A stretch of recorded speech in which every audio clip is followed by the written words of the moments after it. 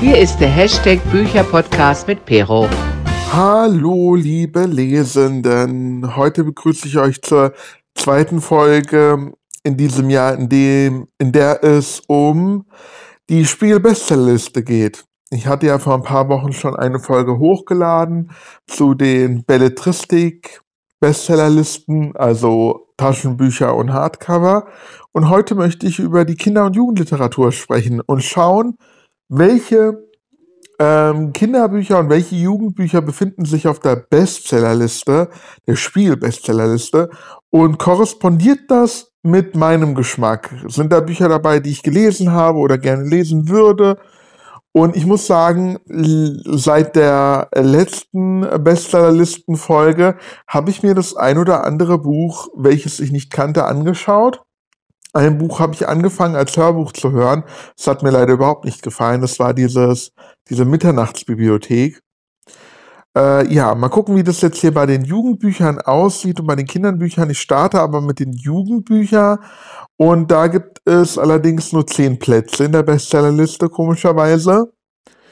Bei den Belletristikbüchern für Erwachsene gab es mindestens 20 Plätze.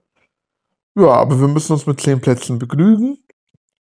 Und auf Platz 10, achso, am Ende der Folge gibt es natürlich wieder die Frage der Woche, wie immer. So, auf Platz 10 haben wir Warrior Cats, Schleier aus Schatten von Aaron Hunter. Ich muss mal draufklicken, das ist bei Bild erschienen. Und ich weiß aber nicht, welcher Band das ist. Ich habe ja jetzt neuerdings angefangen mit Warrior Cats, also ich stehe ganz am Anfang und ich weiß, dass da mittlerweile sehr, sehr viele Bände erschienen sind. Das erscheint ja auch irgendwie so in Staffelform. Und ich weiß jetzt hier nicht, welcher Band das hier ist. Das ist auf jeden Fall im Februar 21 erst erschienen. Und ich habe ja gerade erst 2 Bände gelesen, aber es gefällt mir ganz gut und wahrscheinlich werde ich irgendwann auch diesen Band lesen. Sehr interessant, also ja, gefällt mir.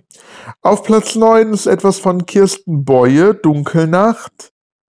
In der Nacht vom 28. auf den 29. April 1945, so heißt es hier in der Inhaltsbeschreibung, 2 Tage vor Hitlers Selbstmord ereignet sich das dunkelste Kapitel der damals noch jungen Stadt Penzberg in Bayern. Denn während der einst von den Nazis abgesetzte Bürgermeister zurück ins Rathaus zieht, erlässt die Wehrmacht den Befehl, alle Widerständler sofort hinzurichten. Und zwischen allen Fronten stehen die Jugendlichen Marie, Schorsch und Gustl. Also, irgendwie kommt mir das bekannt vor.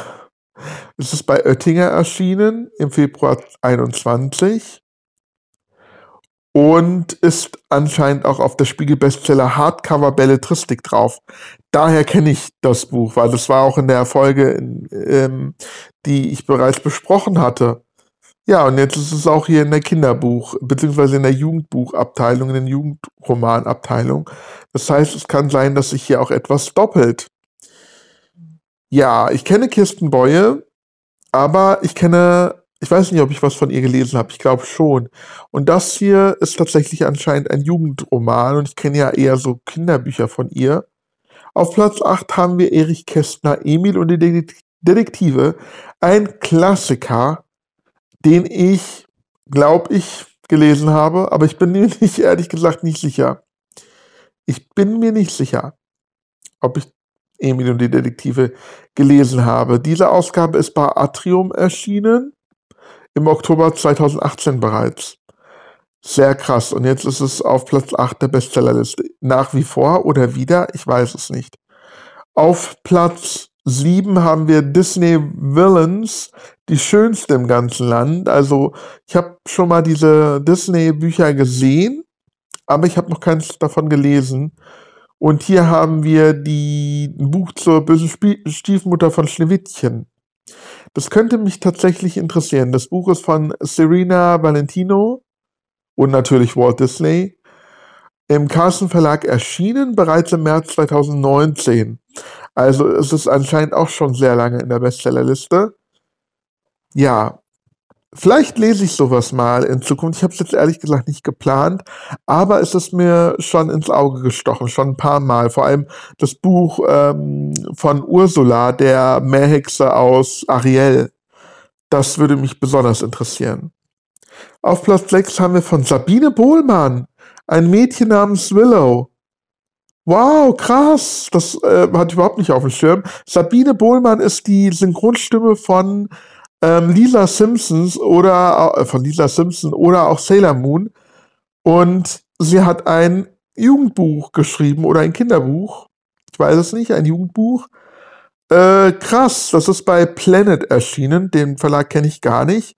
Ist im Januar 2020 erschienen, also gar nicht mal so neu. Ja, interessant. Ein neuer zauberhafter Kinderroman der Autorin von Frau Honig. Also Sabine Bohlmann hat anscheinend schon vorher Bücher geschrieben. Irgendwie wusste ich das nicht. Ich lese mal die Inhaltsbeschreibung vor. Was soll Willow denn mit einem Wald anfangen? Den hat sie nämlich von ihrer Tante Alvina geerbt. Und nicht nur den. Ihre Tante hat Willow auch noch ein kleines, windschiefes Häuschen hinterlassen.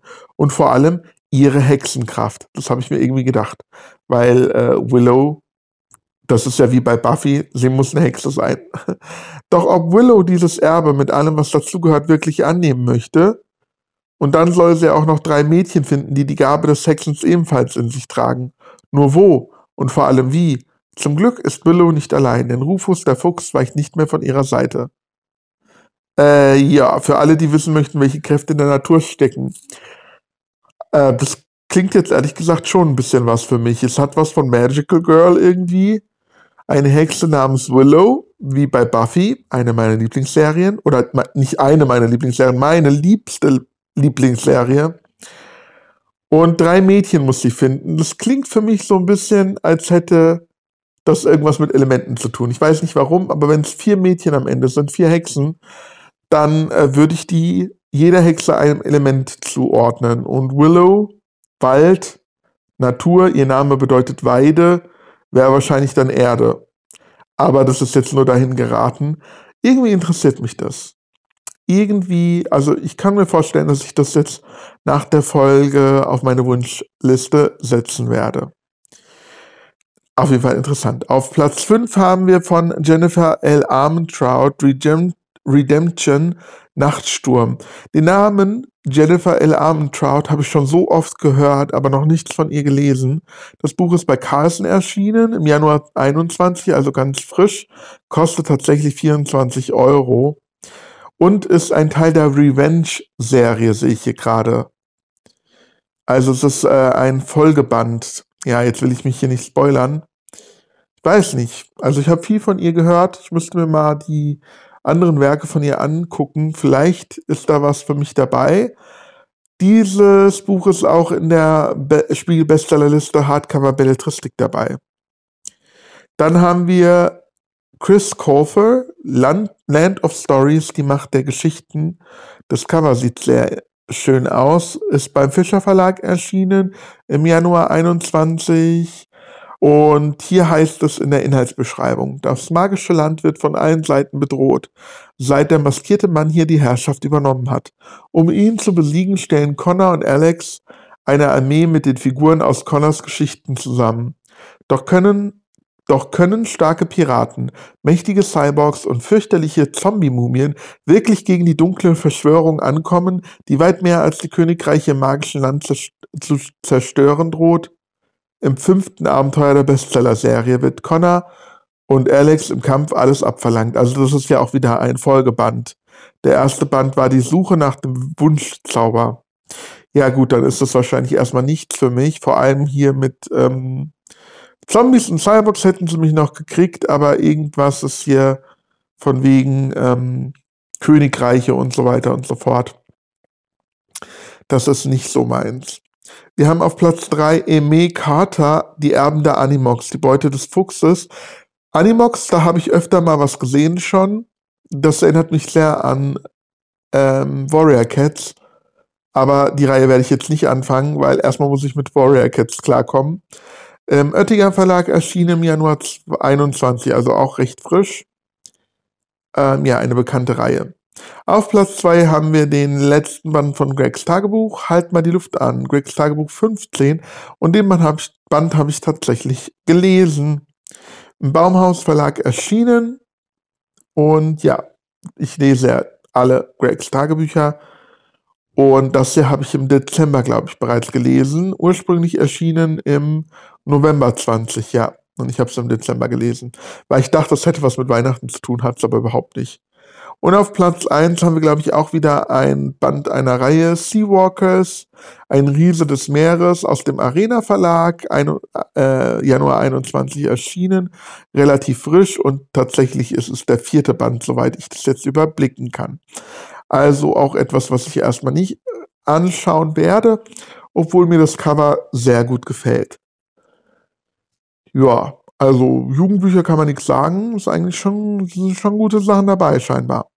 Jetzt gucke ich mal, was bei den Kinderbüchern dabei ist. Ich fange auch wieder bei Platz 10 an. Und da haben wir von Sabine Ständig Petronella Apfelmus Zaubertricks und Maulwurfshügel aus dem Boje Verlag. Im September 20 erschienen und das ist ein Teil der Petronella Apfelmus Geschichten. Hab schon einiges davon gehört, also beziehungsweise es sind die Petronella Apfelmus Bücher schon öfter mal im Buchladen begegnet und so. Aber ich habe noch nichts davon gelesen. Ich weiß auch nicht, um was es geht, aber man sieht ja schon auf dem Cover, dass Petronella Apfelmus eine Hexe sein muss. Und jetzt haben wir auf Platz 9 hier jetzt, das geht's ja aber los, noch ein Buch von Sabine Bohlmann, Der kleine Siebenschläfer, eine Schnuffeldecke voller Gute-Nacht-Geschichten. Also anscheinend hat Sabine Bohlmann schon viel geschrieben und mir ist das nicht aufgefallen.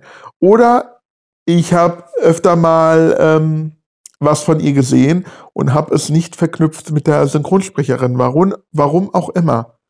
Aber jetzt check ich es. Das Buch ist im Thienemann Verlag erschienen im Juli 2019. Also ja, sie schreibt anscheinend schon länger. Ich muss mir da echt mal was angucken. Aber das wäre jetzt, glaube ich, nichts für mich. So Gute-Nacht-Geschichten. Das sind anscheinend 19 Geschichten zum Vorlesen für Kinder ab 4 Jahren. Jetzt habe ich ein Haar im Mund. So, habe ich ein Haar verschluckt. Ja, das wäre jetzt nichts für mich, so Gute-Nacht-Geschichten für Kinder ab 4 Jahren.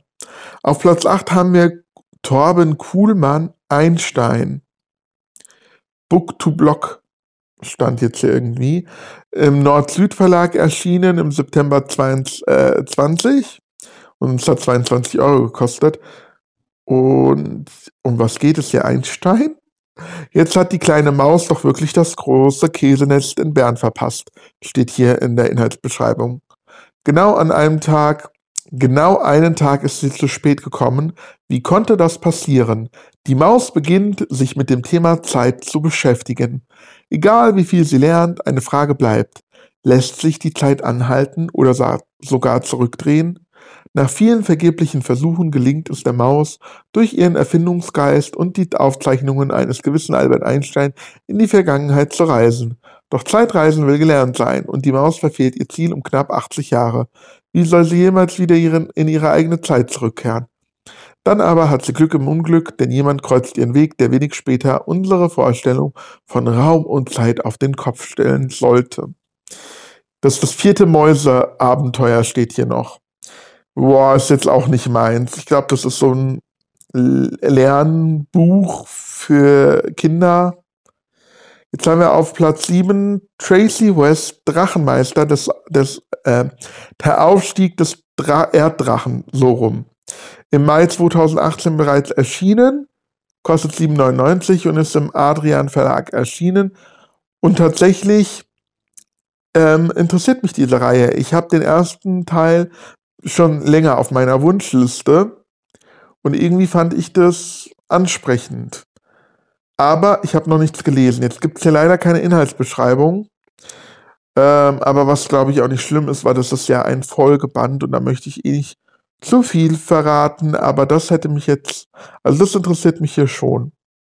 Auf Platz 6 haben wir von Boris Pfeiffer und Ulf Blank die 3 Fragezeichen Kids Drachenalarm. Also noch mehr Drachen. Die 3 Fragezeichen haben mich noch nie so wirklich interessiert, bis ich die Graphic Novels entdeckt habe. Und die lese ich tatsächlich auch. Da müsste ich eigentlich mal gucken, ob bereits ein neues erschienen ist. Aber die Bücher habe ich noch nie gelesen und die 3 Fragezeichen Kids erst recht nicht. Auf Platz 5, da ist eher ein Buch, was mich interessieren würde, von Marc-Uwe Kling. Der Tag, an dem die Oma das Internet kaputt gemacht hat. Und Marc-Uwe Kling ist ja super lustig und ich finde es cool, dass er auch Kinderbücher schreibt. Ist bereits 2018 erschienen, im Juni 2018 bei Carlsen. Und das ist ein Buch, das könnte mich schon interessieren. Also allein schon das Cover und der Titel, die sind sehr witzig. Das ist auf jeden Fall was für mich. Auf Platz 4 haben wir von Jens I. Wagner die Legende der Starrunner im Ullmann Medienverlag erschienen, und zwar im Februar 2019. Und das sieht so ein bisschen aus wie die 3 Fragezeichen. Ich glaube, das ist nichts für mich. Auf Platz 3, da haben wir ein Buch von einer ätzenden Autorin,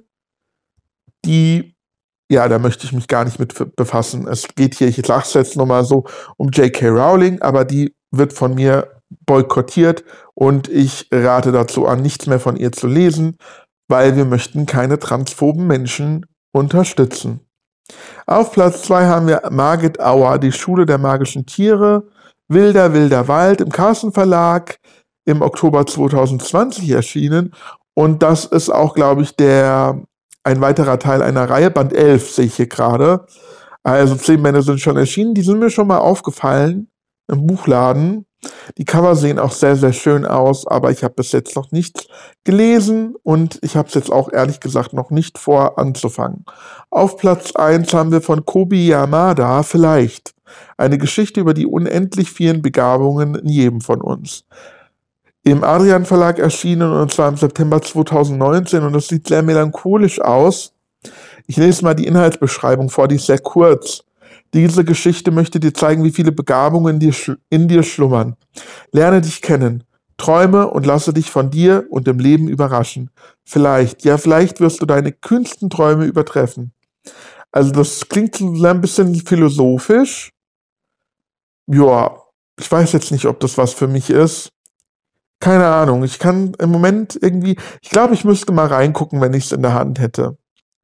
Und als Kinderbuch, so als Erwachsenenbuch, hätte es mich vielleicht angesprochen, aber als Kinderbuch kann ich mir nicht viel drunter vorstellen.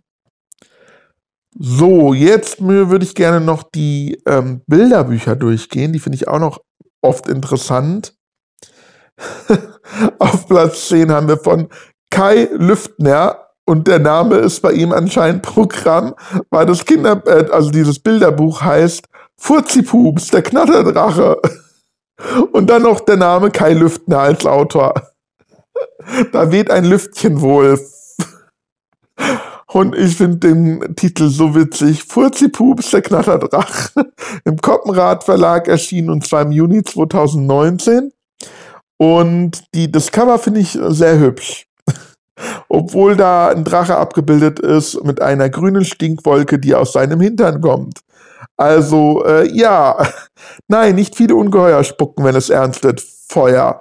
Für Drachen ist es sogar Pflicht, die meisten tun es, einer nicht. Knatter, Pups, Pröt. Sobald der kleine Drache Furzipups Feuer spucken will, donnert es gewaltig. Ganz schön blöd, wenn man mit den großen Drachen mithalten will. Oder das grandios gereimte Drachenabenteuer von Kultautor und Songwriter Kai Lüftner zum Vorlesen. Lachen und immer wieder anschauen. Achtung, mit Pups-Button zum Mitmachen. Ich kann mich da noch an ein Kinderbuch von Sebastian Fitzek erinnern, was ich gelesen habe. Und zwar Pupsi und Stinky oder Stinky und Pupsi. Und das klingt so ein bisschen, als würde es in die Richtung gehen. Auf Platz 9 haben wir die Streithörnchen von Rachel Bright im Magellan Verlag erschienen, Juli 2018. Und die Bücher, da gibt es noch mehrere Teile von, sind mir schon öfter mal begegnet. Ich habe tatsächlich auch reingeguckt und ich finde die echt süß. Also kann ich nicht sagen. Und hier geht es anscheinend um 2 Eichhörnchen, die sich streiten. Ich weiß jetzt leider aus dem Kopf nicht, wie andere Teile heißen. Aber ja, gefällt mir ehrlich gesagt ganz gut. Und weiß nicht, ob ich jetzt sowas trotzdem kaufen würde. Ich habe es ja bis jetzt nicht gekauft, obwohl es schon irgendwie witzig aussah. Aber ich denke immer so, für 14 Euro dafür, dass ich halt kein Kind habe, ist es relativ teuer, weil ich habe das halt in 5 Minuten durch. So. Aber wenn ich Kinder hätte, glaube ich, würde ich das kaufen. Auf Platz 8 haben wir Helfen, Teilen, sich vertragen von Doris Rübel. Und es scheint so ein Lernbuch zu sein, also schon von der Aufmachung her, wie diese Bücher, die man beim Kinderarzt findet. So sehen diese Bücher hier aus mit Kindern. Also auf dem Cover sind irgendwelche Kinder abgebildet, die Sachen in so einen Schrank stopfen, also so wie Kindergartenkinder, die vor Fächern stehen, Kindergartenfächern. Das ist, glaube ich, nichts für mich. Im Ravensburger Verlag erschienen im März 2019. Auf Platz 7 haben wir Anne-Christine zur Brügge, wie kleine Tiere schlafen gehen. Im Oettinger Verlag erschienen im August 2013 bereits, also das scheint ein Dauerbrenner zu sein. Und auf dem Cover haben wir eine Eule, die ein Vögelchen umarmt und es ist ein Nachthimmel mit einem Mond darauf zu erkennen und die beiden Vögel sitzen in einem Nest. Und das ist eher, glaube ich, für kleine Kinder. Also auch wieder nichts, was mich jetzt so anspricht. Auf dem nächsten Platz haben wir von Axel Scheffler und Julia Donaldson der Gryffalo, auch so ein Dauerbrenner, ist bereits im Februar 2002 erschienen im Beels Verlag. Das ist der Oberhammer, der Gryffalo. Also das ist hier ein wirklicher Dauerbrenner. Auf der Frankfurter Buchmesse sieht man auch immer so eine Riesenfigur. Und auf Platz 5 haben wir Hör mal rein, wer kann das sein? Lieblingstiere. Das sieht auch wieder so wie so ein, für Kleinkinder so ein Lernbuch. Da ist eine Katze drauf und ein Symbol, dass man da halt auch Geräusche hört. Also das ist nichts für mich. Bei Ars Edition erschienen im September 2015. Also man merkt bei Kinderbüchern, dass die Bestsellerliste, dass da Dauerbrenner halt seit Jahren dabei sind. Auf Platz 4 haben wir ein Buch vom Februar 2015 von Jörg Mühle, nur noch kurz die Ohren kraulen. Das sieht ganz süß aus, da ist ein Kaninchen drauf mit einer Schmusedecke, aber das ist jetzt absolut nichts für mich. Für mich ist eher was Besonderes. Hier haben wir auf Platz 3 noch ein Buch von dieser Rachel Bright mit den Streithörnchen, Der Löwe in dir. Und das hatte ich auch schon mal in der Hand. Eine Maus und ein Löwe sind da drauf zu sehen. Also das ist auch im Magellan Verlag erschienen im Januar 2016. Und wie bei den Streithörnchen, ja, würde ich das wahrscheinlich kaufen. Wenn ich Kinder hätte, auf Platz 2 haben wir von Nico Sternbaum Schüttel den Apfelbaum. Das spricht mich jetzt überhaupt nicht an. Da ist ein gezeichneter Apfelbaum auf dem Cover zu sehen, was grinst, aber es ist jetzt nicht sehr ansprechend gezeichnet. Das ist im Bossermann Verlag erschienen im März 2017, aber spricht mich so gar nicht an.